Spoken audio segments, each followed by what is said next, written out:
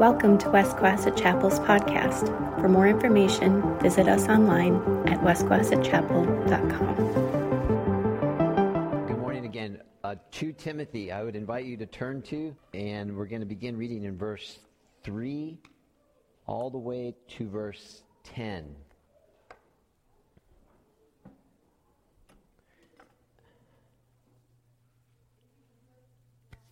Okay, this is the Word of God.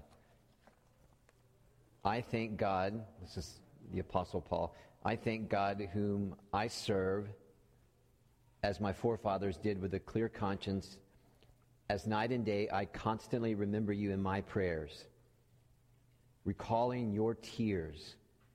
I long to see you, so that I may be filled with joy. I have been reminded of your sincere faith, which first lived in your grandmother Lois and in your mother Eunice, and I am persuaded now lives in you also. For this reason, I remind you to fan into flame the gift of God which is in you through the laying on of my hands.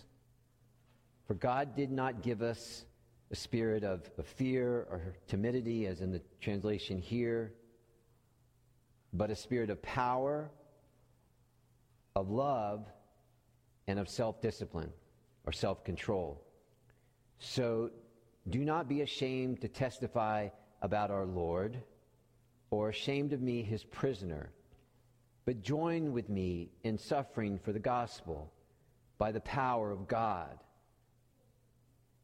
And then these next 2 verses, they're going to be sermons in themselves because they're just so big, but we will cover them to some extent this morning, Lord willing. Who has saved us and called us to a holy life, verse 9, not because of anything we have done, but because of his own purpose and grace. This grace was given us in Christ Jesus before the beginning of time,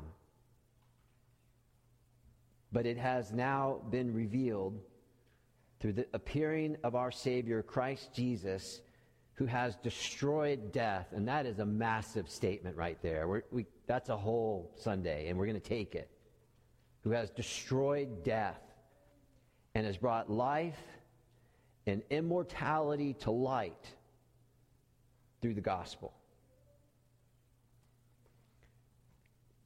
I came across this story twice before I pray this week, and the first time I said I'm going to tell it, and then midweek I said I'm not going to tell it, and then I came across it again on Friday, and I said, well, I'm going to tell it. It's an old one. You may or may not be familiar with the Boxer Rebellion in China, 1900, but this was the situation.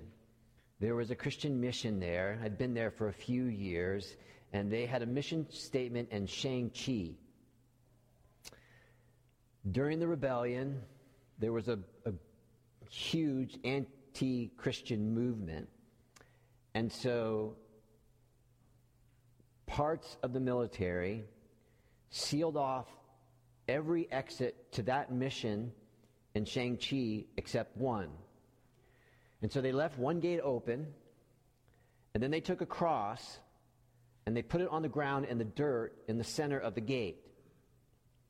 Then they said this to all the missionaries and all the students in the school, the mission school, at gunpoint. They said that if you were to walk out of that gate and trample the cross under your feet, then you could go free. And the record states that the first 7 students trampled the cross under their feet, and they were allowed to go free. The 8th student was a 12-year-old girl. And the 12-year-old girl walked out, knelt down by the cross, and prayed. And the witnesses there said she prayed for strength. She then stood up. She walked across. She walked around the cross. And she walked right into the firing squad. And she was machine gunned down. There were 92 other students behind her, and they all did the same thing as she did. They knelt, they prayed, walked to their death, rather than to deny Jesus Christ and trample on his cross. We're going to talk a lot about suffering this morning.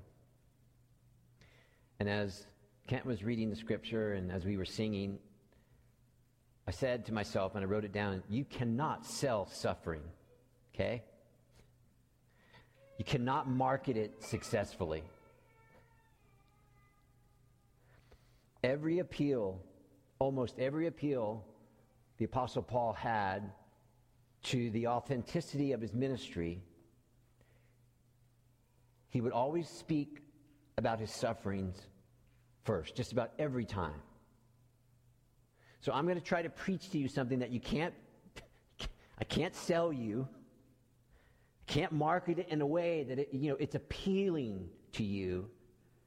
But what I'm going to do with God's help is walk down the line the apostle did to talk to Timothy about not being ashamed of the gospel and to stop being afraid. So let's pray to that end now, all right? Father in heaven, as at the preaching of your word, which you yourself must bless. I mean, if you don't, then it's a waste. We ask that you would please free those of us who for some time now have bondages to fear. Fear so deeply rooted, we don't know where it came from. Maybe so deep that we don't know why we act the way that we do, why we turn away from opportunity, why we run from gospel opportunity. And Father, many of us might say that we grow tired of a particular kind of fear, similar to what Timothy encountered here in the text. So we need you to help us. We need you to give us unashamed courage, unashamed gospel courage. And we need to know that the solution does not ultimately lie with us. Therefore, God, what we're asking for this morning is and we couldn't ask this if it wasn't for Jesus. We ask for fresh, unusual grace. A grace that is fit for these days in this specific context. And in that, would you please take pity on us and set us free from fear, from fears. Touch our tongues, touch our hearts, touch our minds, touch our bodies, which react in such weird ways sometimes in fear. As we ask for your help now, so that we could be faithful to this text in 2 Timothy, to the praise of your glory and the good of those who will be listening for all time. And we ask this for Jesus' sake. Amen. I will show him how much he must suffer for my name. That is what Jesus said to Ananias about Saul of Tarsus, better known as Paul the Apostle. You can find it in Acts chapter 9, verse 16. So Ananias was told to go to Straight Street in Damascus where Paul was praying. And this little scene that I just described took place right at the beginning of Paul's conversion. And you'd have to admit, when you hear, I will show him how much he must suffer for, my name, that is a difficult thing to hear. It's a difficult thing to hear in just about every context, but we'd have to admit it's doubly hard to hear in our context. We have so many good things which we thank God for in our world. There's so many pleasures which are right and good and true. And yet, there is suffering for the sake of the gospel. So Luke, under God, put that in print in Acts. Paul is going to suffer a lot. And as Paul goes from place to place, because of the gospel, no other reason, but because of Jesus, there will be that weight of suffering in his life. And of course, suffering he did. Kent read from 1 Corinthians. This is 2 Corinthians 6. This is Paul again. As servants of God, we commend ourselves in every way to you. And this is how he commends himself to his congregation. Okay? This is how you know that this is real and authentic, and hardships and troubles and distresses beatings, imprisonments, and riots, and hard work, sleepless nights, and hunger, through glory and dishonor, bad report and good report, genuine, yet regarded as an impostor, known, yet regarded as unknown, dying, and yet we live on, beaten, and yet not killed, sorrowful, yet always rejoicing, poor, but making many rich, having nothing, and yet possessing everything. And as you think of what I just read, there is no part of Paul's humanness. So this is his body, his physical body, his mind, his reputation, the very essence of his existence. There was no part of Paul that was not touched at times by suffering for the sake of the gospel. Now that does not mean that, and I'm speaking from experiential knowledge, okay, which means it does not mean that it's not one thrill of a way to live for Jesus. The deepest joys that you will ever have in your life will be because of Jesus. And it doesn't mean that there are not some deep relationships that are born out of the gospel, as we're going to see here in a moment, and some magnificent times in our existence as human beings on the planet simply because we're Christians. It just means that part of our walk is going to have some suffering. Now, here in this letter in 2 Timothy, Paul is suffering. He's incarcerated. So he's in a dark, damp, and dangerous, filthy Roman prison, and he knows that his end is imminent. So the first question you would ask, okay, is why is he here? And I just want to tell you this. Okay, on the human level, he is in prison because religious people, indeed very conservative religious people by nature, have rejected Jesus' gospel, and essentially they had him put there. So yeah, it was a Roman cell, and the Roman authorities were in charge, but as you read the book of Acts, the Roman soldiers and government, they're more like peacekeepers. And they were trying to simply keep the peace, which religious people threaten for their gain, as they often will do. Okay, that's the human reason. The theological reason is suffering is part, as we've said, and we're going to be saying, suffering is part of genuine gospel ministry, of a genuine conversion. In other words, when you preach the gospel and you teach the gospel and you stay on that line and you explain it and you live by it and every thread of your life is just soaked in gospel truth and you give yourself unashamedly to the gospel, when you say, and there's, this is going to be a minute, but no apology here because this is the gospel. When you say the righteousness that ultimately pleases God is the righteousness that belongs to God alone and has to come down from heaven to us, that divine, eternal, sustainable, perfect righteousness manifested in the Son of God, Jesus Christ, both actively and passively, that alone can please God. That bothers people. It converts them and it bothers them. So you can search the entire earth. You can comb through every history book. You can look at everyone in the church, beginning with myself. In fact, you can look at everyone in every church for all time. Now think on that. And you're not going to find an adequate illustration of the obedient, sustainable righteousness that is revealed in Jesus Christ and then accepted by God. Because only in the person of Christ do we, again, find God's perfect, eternal, sustainable righteousness and Jesus' obedience and his righteousness as he took our punishment on the cross. So you think, how could one person absorb all the punishment of all sin for all people for all time? How could one person receive all that punishment and absorb it on the cross? 6 hours of hell on the cross. Well, he could take an infinite amount of punishment because he is an infinitely perfect, obedient Savior.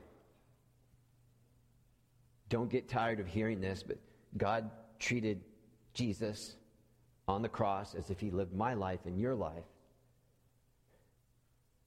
so that we'll never know God's wrath, so that we'll always find in him and us satisfaction, and then we'll never be condemned.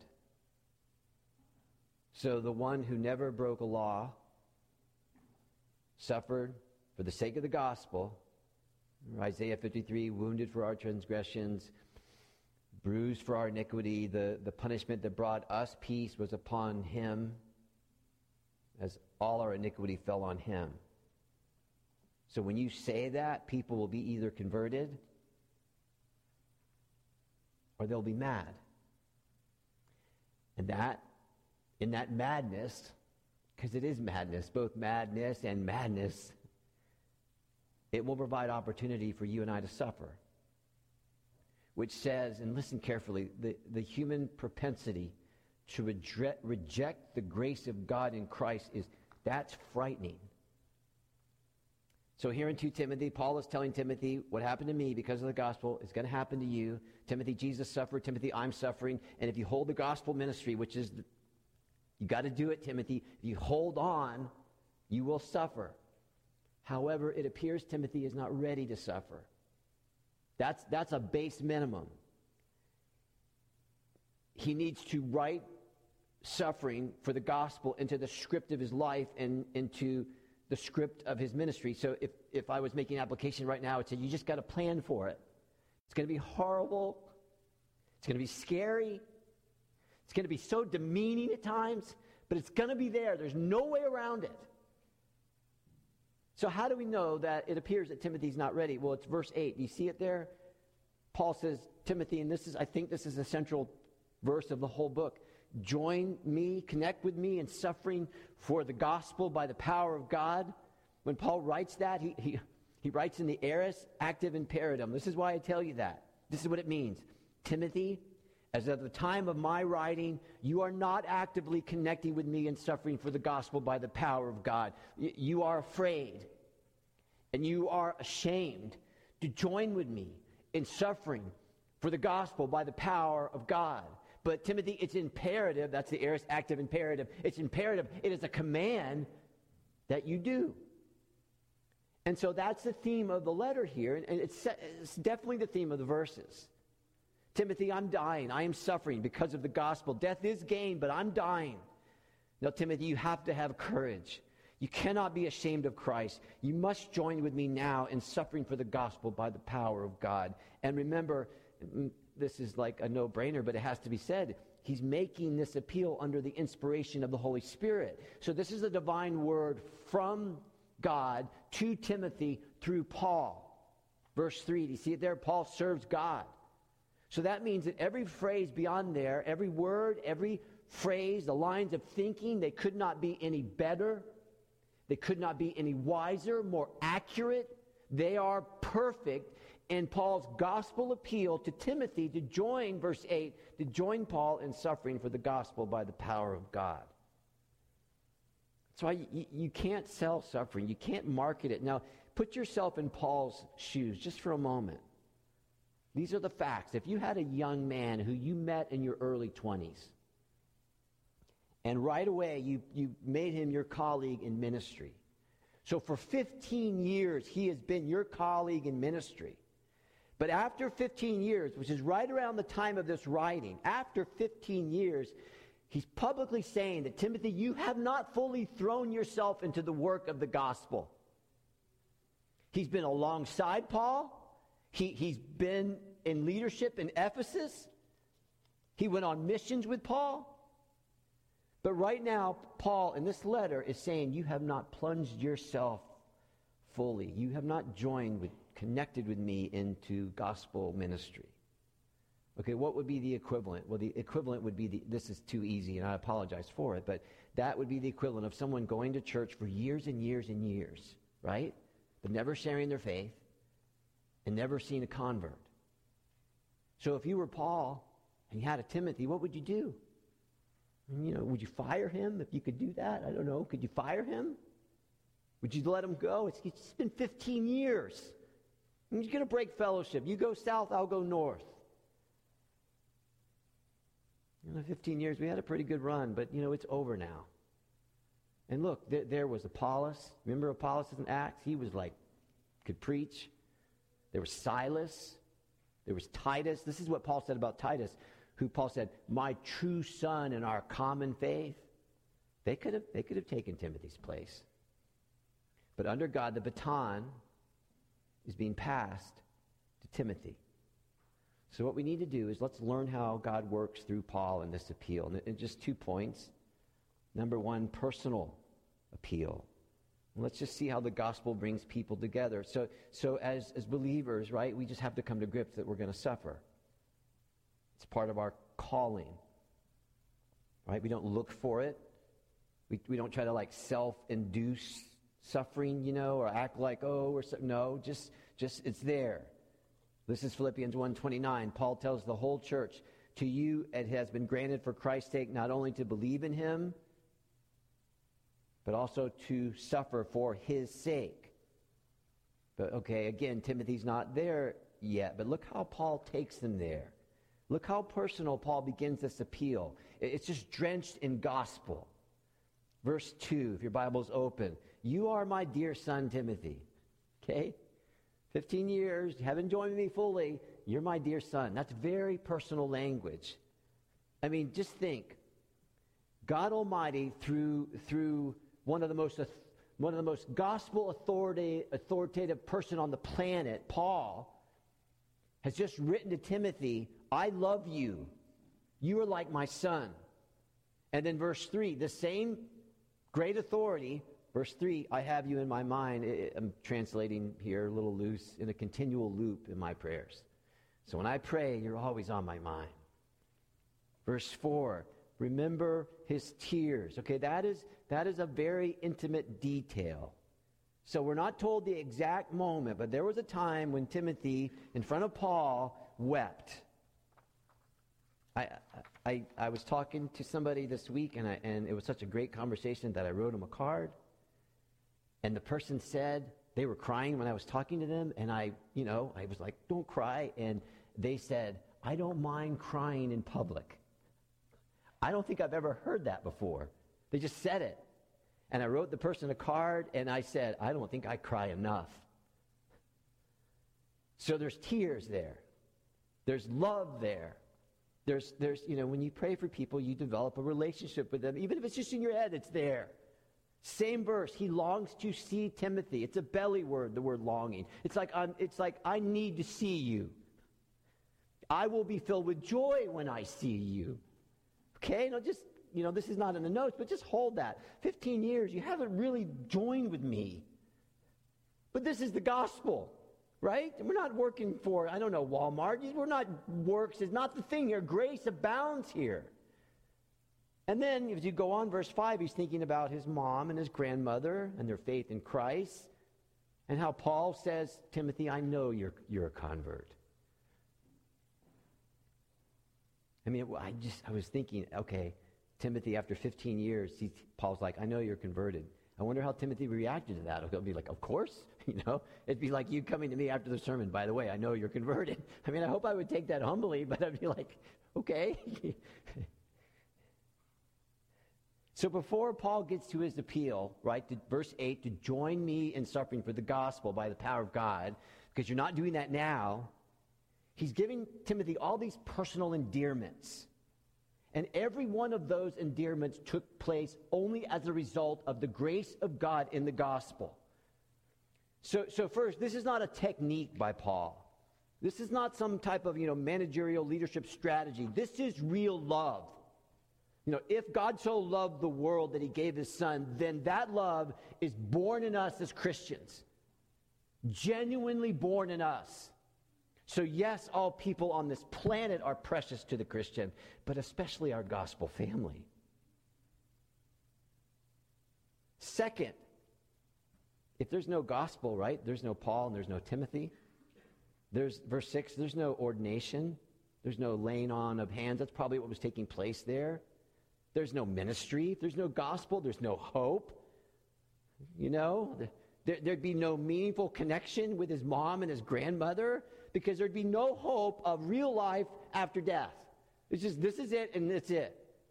And those tears that Timothy shed with Paul, well, you cry baby. So what is Paul doing here? What he's doing here is, there's actually a technical name. Theologians call this preaching to the heart. He's preaching to the heart. The opening verses, there are terms of endearment. He's going to ask something, say something, command something in verse 8. But before he ever gets there, it's like, man, I love you. Okay? We're together. Think about you when I pray. I think about your mom and your grandmother. I think about when you cried. Remember that? And I think about the time when I laid my hands on you. Preaching to the heart. And do you know who the first person who did that? It was actually God. This is Ezekiel 16. Israel has failed God miserably, brutally have failed God. And God's going to tell them, and God's going to say something at the end, but listen to how God begins. Preaching to the heart. On the day you were born, your cord was not cut, nor were you washed with water to make you clean, nor were you rubbed with salt or unwrapped in clothes. No one looked on you with pity or had compassion enough to do any of those things for you. Rather, you were thrown into the open field, for on the day you were born, you were despised. Then I, God, passed by and saw you kicking about in your blood. And as you lay there in your blood, I said to you, live. I made you grow like a plant of the field. You grew and developed and entered puberty. Your body formed, your hair grew, yet you were stark naked. Later I passed by, and when I looked at you and saw that you were old enough for love, I spread the corner of my garment over you and covered your naked body. I gave you my solemn oath and entered into a covenant with you, declares the sovereign Lord, and you became mine. I bathed you with water, washed the blood from you, and put ointments on you. I clothed you with an embroidered dress and put sandals of fine leather on you. I dressed you in fine linen and covered you with costly garments. I adorned you with jewelry, and yet in all your detestable practices and your prostitution, you didn't remember the days of your youth when you were naked and bare and kicking about in your blood. What is he doing? He's preaching it to the heart. You know, my dad was perfect at this. God bless him. When I did something wrong, which was perpetual, he had the line, "Oh, Joe, why did you do that?" He didn't come in with all guns a-blazing. It's like, "Oh, Joe, why did you do that?" And it went right to the heart. And I remember, I'd be like, "I don't know." And it was worse than the punishment, whatever the punishment was going to be. God was telling his people right to the heart, "Don't you remember? Remember?" So he doesn't begin with a fit of wrath. He's justifiably, he could, he's God, but he doesn't. Paul is doing that same thing. Paul is reaching into and he's influencing the very core of who Timothy is. He's making an impact on the whole person of Timothy, which includes Timothy's emotions. I mean, you read this, you read it too quick, you won't see it, but as you read it slowly and think, there's great transparency here. And in any degree of transparency, there is risk. I mean, sometimes, and this is to my shame, I'm like, I'm talking about me. I'm too tight here. Like me. Just come on.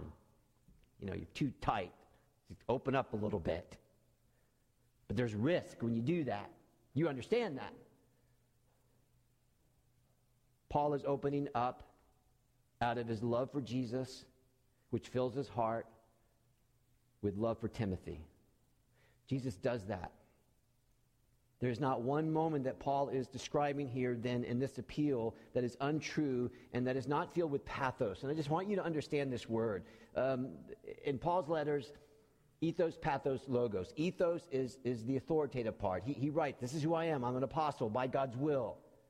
So he wants the readers to trust him. That's ethos. Logos is the actual appeal, the reason, the logic of his argument, the word.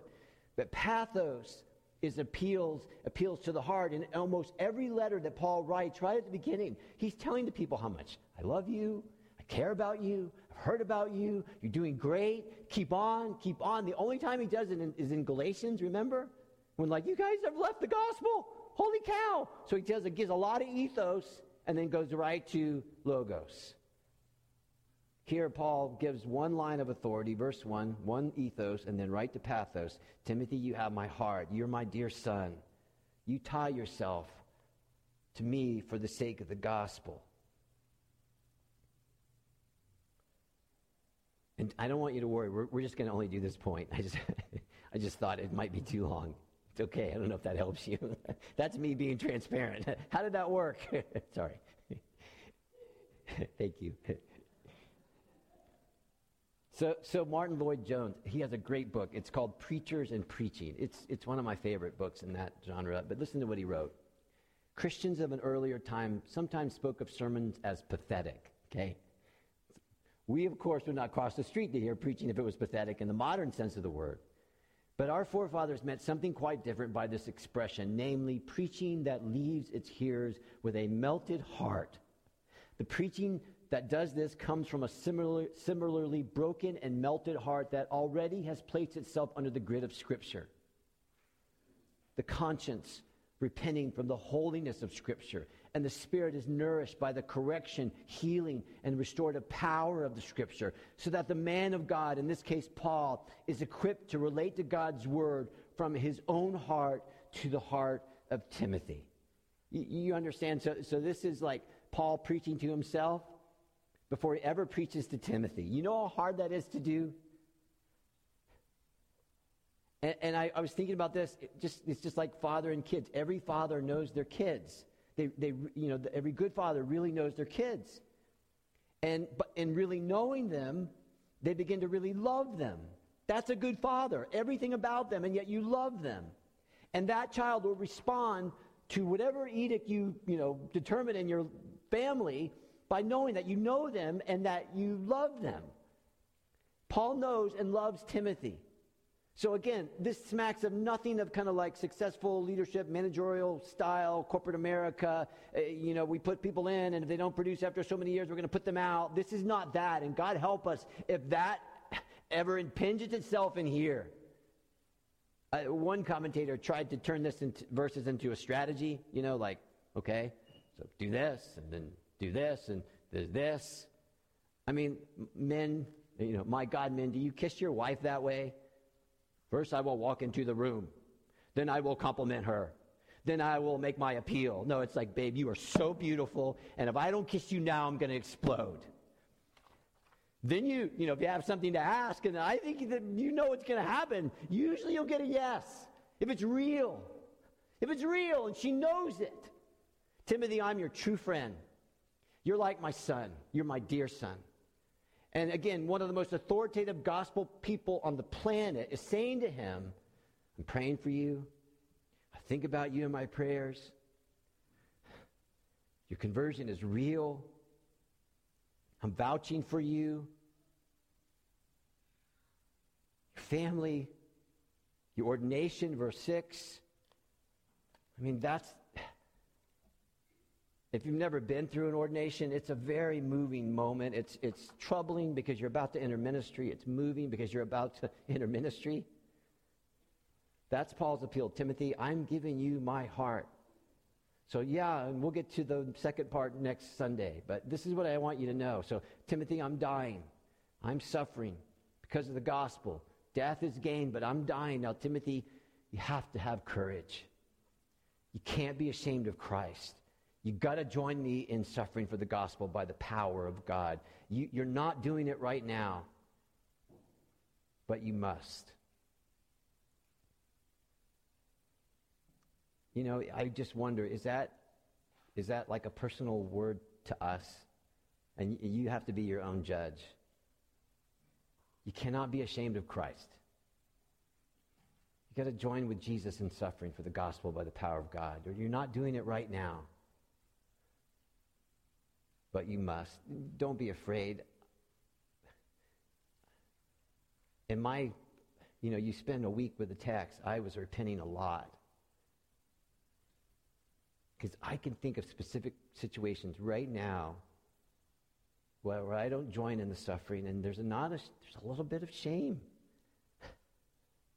After 15 years. It's there. Darn it, it's there. I don't want it there. I don't want it there.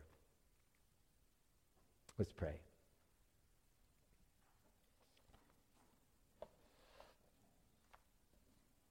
God and Father, please keep us in the warmth of your love. Keep us in the strength of your arms. Thank you that those arms will never let us go. Thank you that you want the very best for us. And in the asking, you are such a gentleman. You appeal to the inner person, to our hearts. Pathos, emotions, sure, you're going to get to the head eventually, but you appeal first to the heart. It's so endearing. You don't scream. You don't yell. You don't make threats. You don't measure. Not in Christ. And so we pray for the grace as we, Lord willing, come back next week to not be ashamed of the gospel. From this week to next week, may there be growth. Our fears taken away. Those moments which we know about when fear comes, that they would not come, and we would be more like our Savior and our friend and our King, our beloved, the Lord Jesus Christ. May the Lord bless you and keep you. May the Lord cause his face to shine upon you and be gracious to you. May the Lord turn his face towards you and give you peace. Amen. Thank you for listening this week. If you were helped or encouraged by this sermon, please share it with others. For additional information, visit us online at westquassetchapel.com. There you'll find other resources to connect you to Christ and his church. Also, we invite you to follow us on Facebook, Instagram, or our YouTube channel. We hope you join us again next week as we grow together in the grace and knowledge of our Lord and Savior, Jesus Christ.